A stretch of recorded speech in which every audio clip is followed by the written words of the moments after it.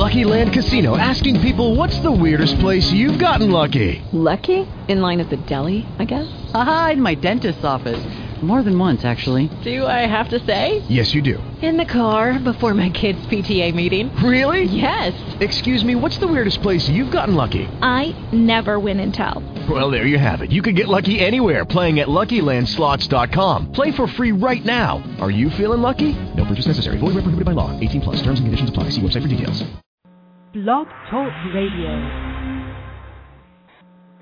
Good morning, folks. I hope everyone is having just a phenomenal Thursday morning. You know, every time I get this deep into my week, I get excited because I know that exciting things will take place throughout the rest of the week. I've got the news reports. We've got great things that are happening today. I'm putting out a brand new review on some companies. So it's a powerful time. It's a wonderful time in people's lives, and that's the exciting part of where we're at today. Resolved, the 13 Resolutions of Life by Orrin Woodward. Now, we're in Chapter 12. One more day. We finish Orrin's book tomorrow.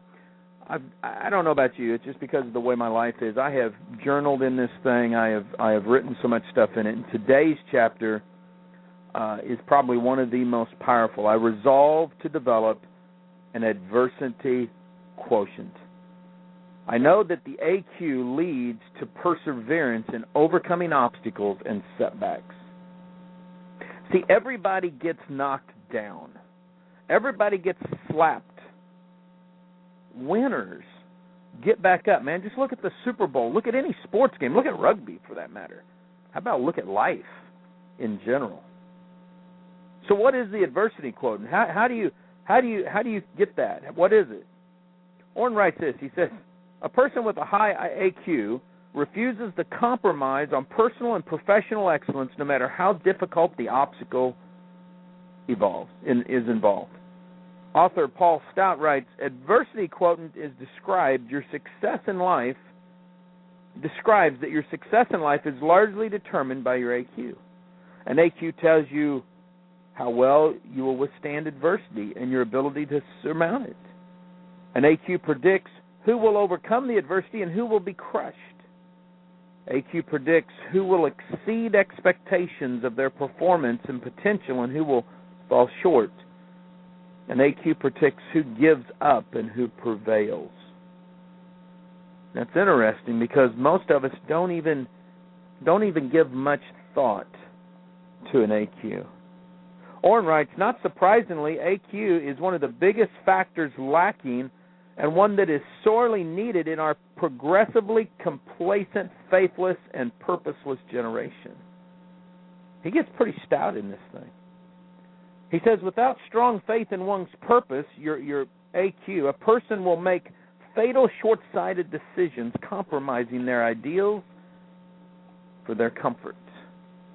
So what is the AQ? What's the formula? And you may want to write this down. I did.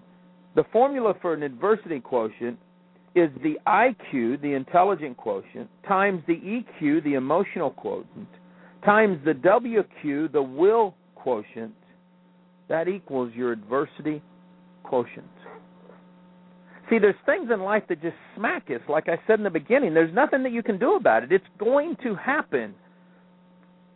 The question is, how are you going to face it when it does? See, a lot of times people feel like they're smart enough to overcome anything. And I don't knock education. I don't knock intelligence. I think it's a benefit for all. But one of my heroes, and obviously Orrin's too because he writes about him a lot in this book, is Henry Ford. Henry had a very high AQ, but he had an average IQ. So it's not intelligence that gives you a high adversity quotient.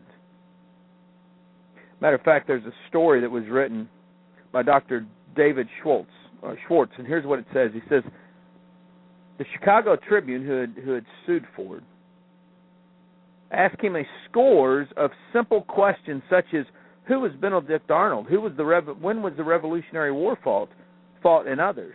most of which Ford had little, since he had formal education, could not answer. Finally, he became quite exasperated, and he said, I don't know the answers to these questions, but I can find a man in 5 minutes who does. See, Henry Ford was never interested in miscellaneous information. He knew that what every major executive knows, the ability to know how to get the information, is more important than the mind is a garage of facts. See, I've got a lot of facts in my mind, but it's about specific things, just like Henry Ford, that I need to have at my fingertips. See, there's all kinds of educated derelicts out there. People that's got all kinds of certificates, all kinds of master's degree, all this crap up on the wall. I meet people that were educated derelicts all day long here on the island, and now they're entrepreneurs. They've raised that AQ to such a level, they're out there doing what they thoroughly enjoy, not what they went to school for.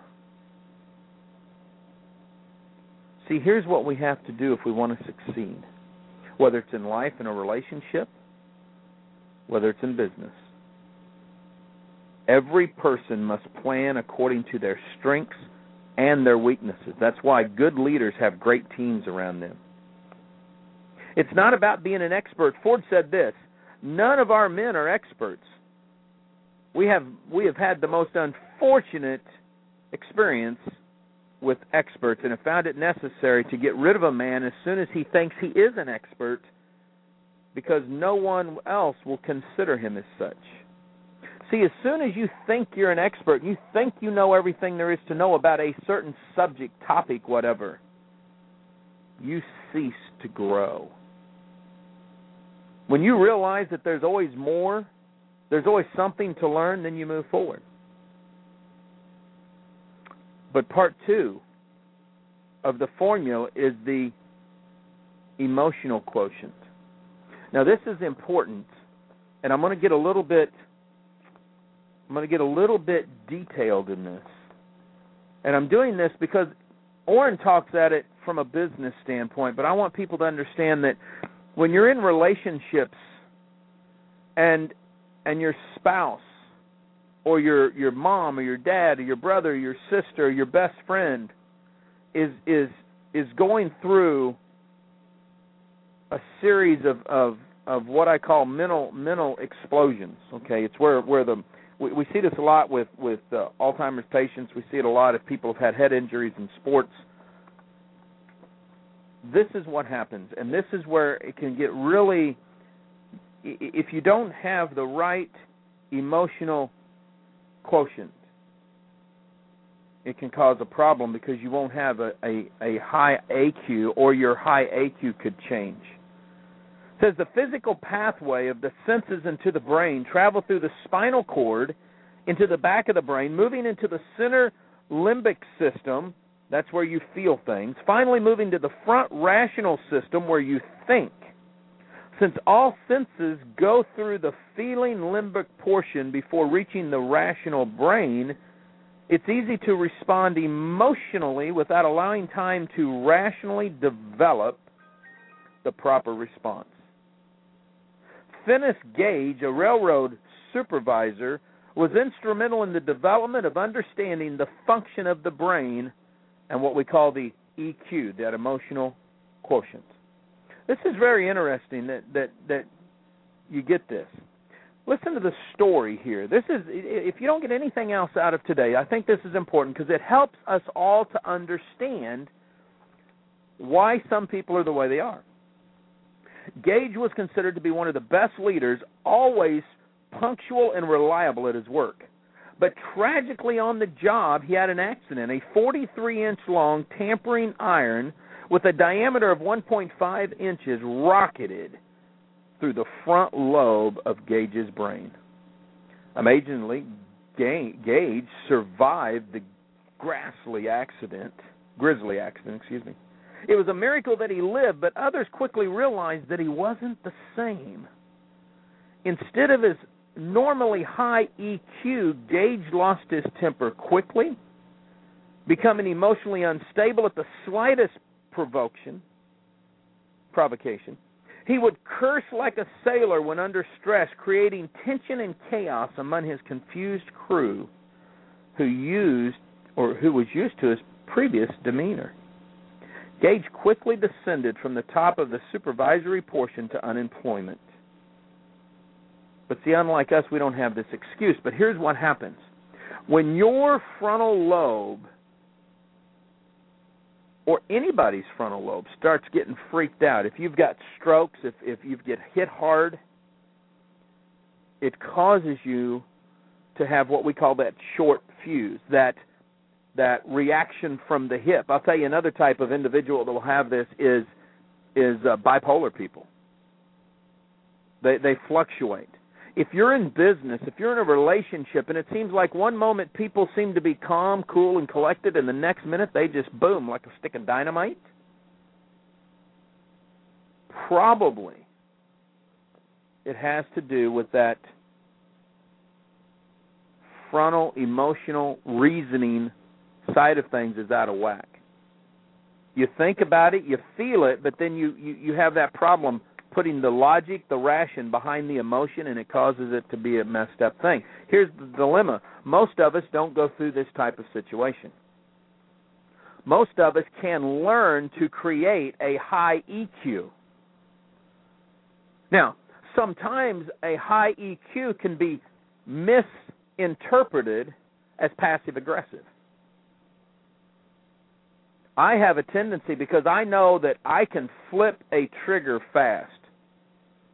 I mean, in my young years, it was my anger. My anger was so high that I would just react, period. I wasn't worried. I definitely have a high pain tolerance, so reacting did not bother me, whether it was physical fighting or a verbal attack, because I just didn't care about confrontation. As I grew up, as my wife trained me, as the good Lord got a hold of me, I now analyze things. I take my time. I've got clients that get frustrated, I think, sometimes, because we will sign an agreement, they will send me a check, and I'm getting ready to put a creative plan together for them in whatever it is that we're working on, and they think it's going to happen overnight. And the reality is, no matter what it is, I want to make sure I'm doing it correctly, so I don't jump the gun and just say, go do this, this, this, and this. I create a plan. I put a plan together the other day for a gentleman. It was 18 pages long, and he wrote me back, and he said, this is way more than what I anticipated you would do. And the reason I'm telling you this is because this is part of getting that AQ put together, that emotional quotient is important. And some people in our lives have had it. But then because of those neurons and all that other stuff that's working in the brain, and we've done trainings on this so that you can understand it, when that starts firing wrong for whatever reason, and sometimes it's just bad attitude, but most of the time there's an issue there, it causes a problem. The third part is the will quotient. See, remember, to have a high AQ, it's the IQ times the EQ times the WQ, the will quotient. Now, this is pretty important right here. Warren writes this, and this is good. He says, there are two aspects of AQ that make perseverance possible, and both are needed in order to endure the dark nights of the soul. The trust, which is the EQ, and the obey, which is the WQ. I love the way he blends this stuff. WQ is the ability to align the will to obey the laws of success consistently. Let me throw it in a different light. Your EQ, which is that emotional quotient, you're sitting there and I'm going to use my dad as an example, because the worst case scenario is he'll call me and yell at me. But let's say you're like my dad and you've got your physical therapist coming in. And your physical therapist is saying, hey, man, we need to do these exercises. Now, you know that you need to do the exercises. You know that you definitely trust your physical therapist, but you decide I'm not going to do them. What happens there is you're trusting yourself more than you are the physical therapist. Sometimes we trust ourselves more than we do our leaders. We don't want to fall under the authority of a leader. Sometimes that happens in a church. So when that happens, when the EQ is low, when we decide we're going to trust ourselves more than we are someone else, more than we are, in this case, my dad, physical therapist, then we don't obey, which is that will quotient. We say, no, I will not. See, the WQ is the ability to align the will to obey the laws of success. If we want to get stronger in any aspect of our life, we have to have an EQ and we have to have the WQ. Now, here's what we've seen, and Orrin writes it this way. If a person trusts but doesn't obey, his success will never arrive. My dad knows the physical therapist is right. That's what they're there for. But he's not going to obey. How many times do you go through life doing the same thing? You know what you need to do, but you're not going to obey. Oh, I know I shouldn't have an affair. I know I shouldn't have a work wife, but... Well, I know I should listen to my upline, but...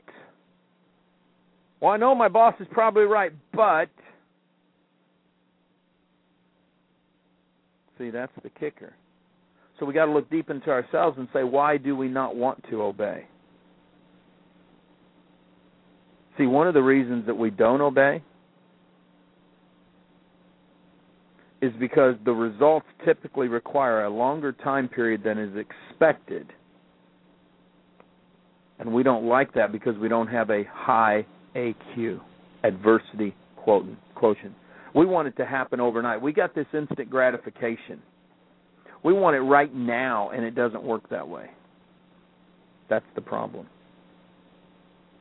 Christians, and Orrin writes this in the book, but I've heard it all my life. Christians have a saying, and I love it. It's one of the things that I really believe in. It says, work as if everything depends on you, but pray as if everything depends on God.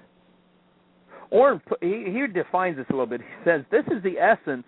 This, in essence, describes the mix between faith and works, trusting and obeying, that's needed to achieve enduring success. See, the trust and obey process applies even when people do not believe in the Creator. See, even if you don't believe in God, if you're an atheist, it doesn't mean that the process doesn't work. In fact, in Matthew 5:45, it reads, that you may be the children of your Father which is in heaven.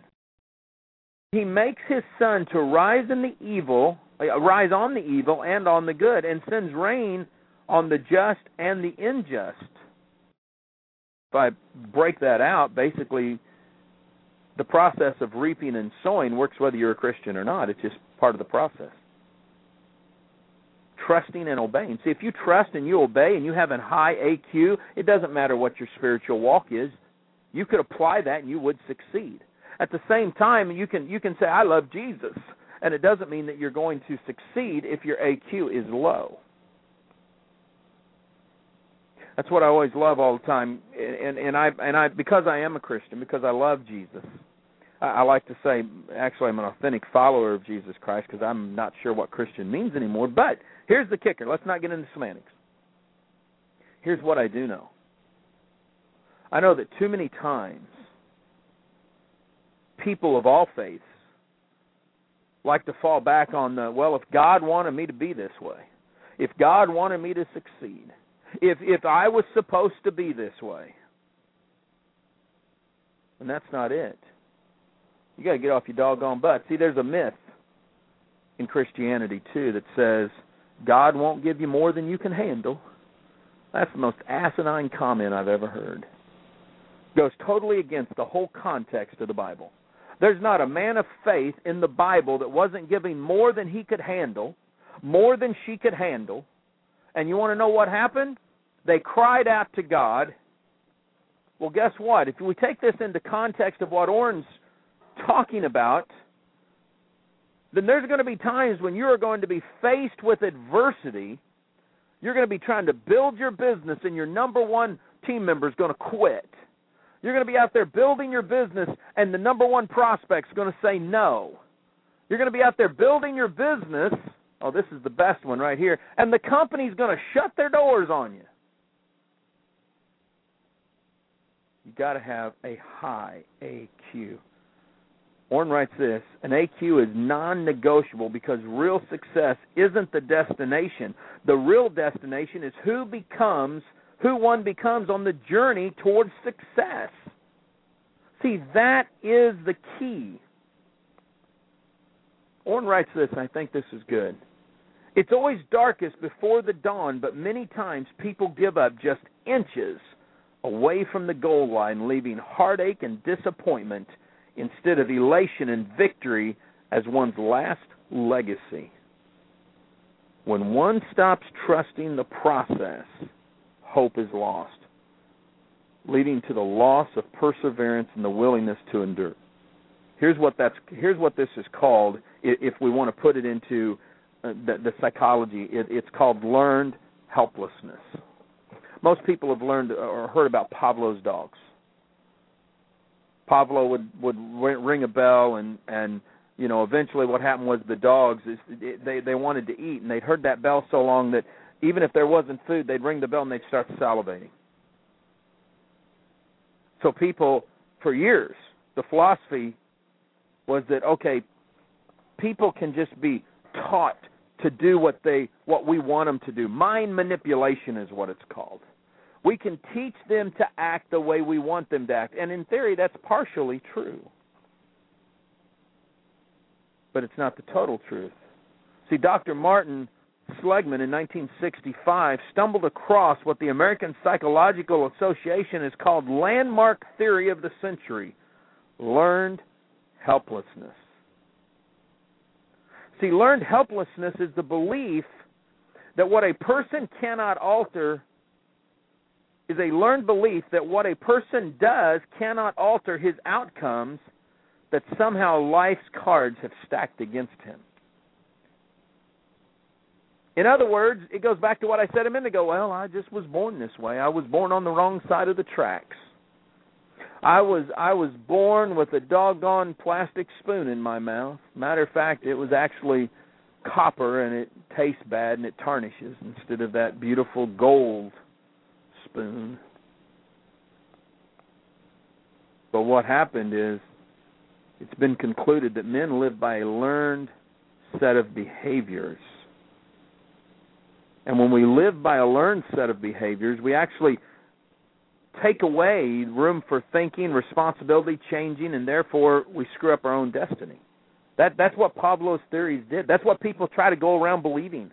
It's been a myth that's just gone out there forever and ever and ever. Seligman did experiences that actually altered that. He showed where no matter what the pain was, there were times when dogs would jump away from the pain no matter what. They didn't just stay there and suck it up and take it, which would have been a learned behavior.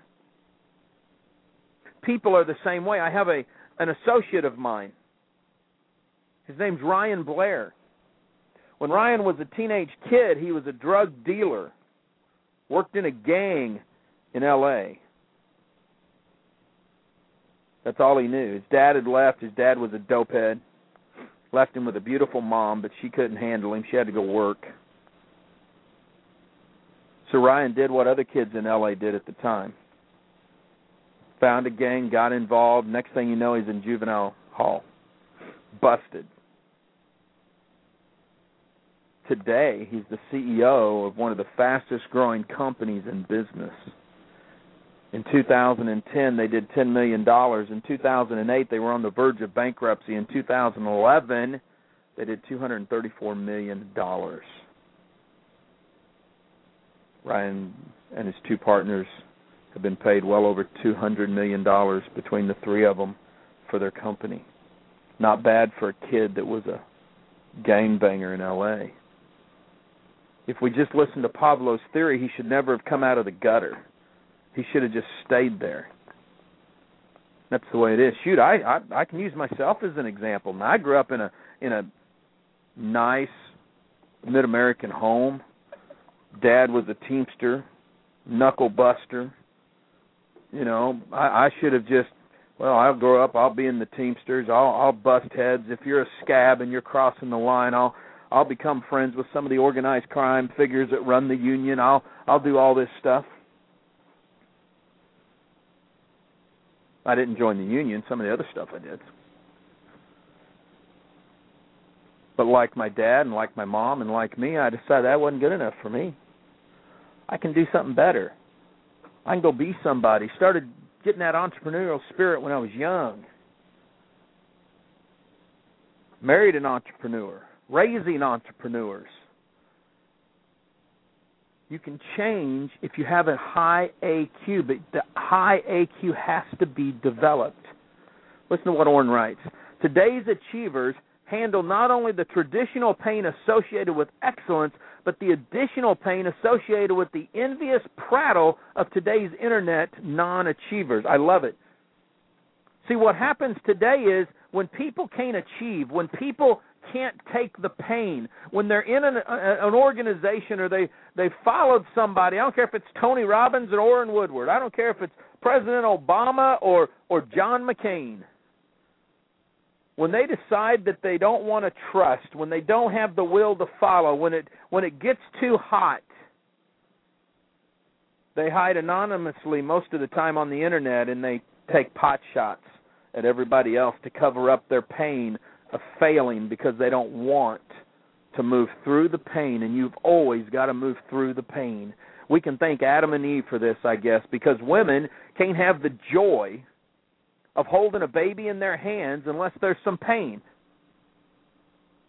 It's just the way it is. Men can't enjoy having a beautiful wife and a mother unless that woman goes through the pain of childbirth and the man goes through the pain of raising a teenager. And you want to know what happens? Men just love the pleasure of the sex, so they leave the mom as a single mom. They go off and do their own thing, and they live in pain all their life because they never get the joy of a family. Women sometimes like to go play. Don't you like the way I just change subjects all the time, add in my own little philosophy? Women like to go play without having to pay, and then here they are trying to raise a baby. And I'm not trying to be the moral police. What I'm saying is there's nothing in life that is worth achieving where there will not be pain. There's a divorce rate both in corporate America and in personal lives of over 50% where people just quit. I'm done. Nobody lives by a covenant anymore. They live by an agreement with fine print in it. I had a client that decided they didn't like the fact that I charged them a certain amount of money. Wanted less money. I said, this is what our contract is. He said, well, I'm not paying you any more money. I said, it doesn't matter. This is what I agreed to do. Whether you pay me or not, I've agreed to do this. Now, my attorney and my wife thought I was nuts.